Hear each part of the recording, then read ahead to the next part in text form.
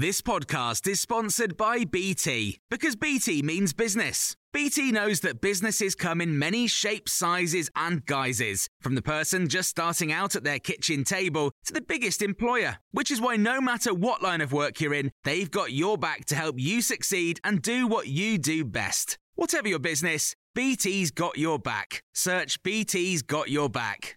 This is the Times Saturday briefing on the 24th of October. More than 1 million people in South Yorkshire are now living under the strictest coronavirus restrictions. The area has joined Greater Manchester and the Liverpool City region in Tier 3, meaning households can't mix indoors or outdoors and bars and restaurants have to close. Elsewhere, police are patrolling Wales's borders to stop any non-essential journeys out of the country on the first full day of a 17-day lockdown. Meanwhile, Labour MP Emily Thornberry is denying the party is scaremongering by saying emergency stocks of some vital coronavirus-related drugs are running out. I raised this in May. I have been raising this with ministers. We have been trying to make sure that they do the right thing.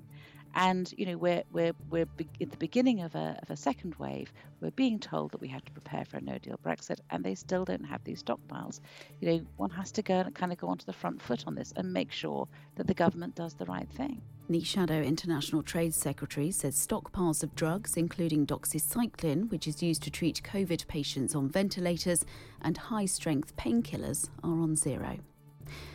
Times Radio has been told that Britain's launched a series of covert attacks on Russian leaders and their interests. This has included deploying the UK's new offensive cyber capability. Former Cabinet Secretary Lord Sedwell has also told us more about Britain's relationship with China. We don't regard China as an adversary. There are elements of Chinese behaviour that are adversarial, but we have a complex relationship with China that needs to span everything from cooperation on the big environmental questions, for example. We're both holding conferences next year on those. We can't tackle climate change or biodiversity without China's positive engagement. We have to have economic engagement with them. It's a huge and important and growing economy. The Chancellor's been banned from a pub in his constituency after voting against extending free school meals in the holidays. The mill in Stokesley in North Yorkshire's posted on Facebook calling the vote disgusting. Meanwhile, Tory MP Ben Bradley has told Times Radio why he voted against the measure. There's been a real kind of mischaracterisation of this vote that we somehow voted to not help kids. That's not true at all.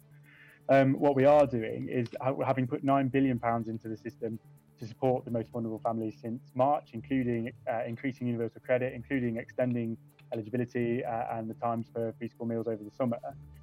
We put another £1 billion into local authorities this week.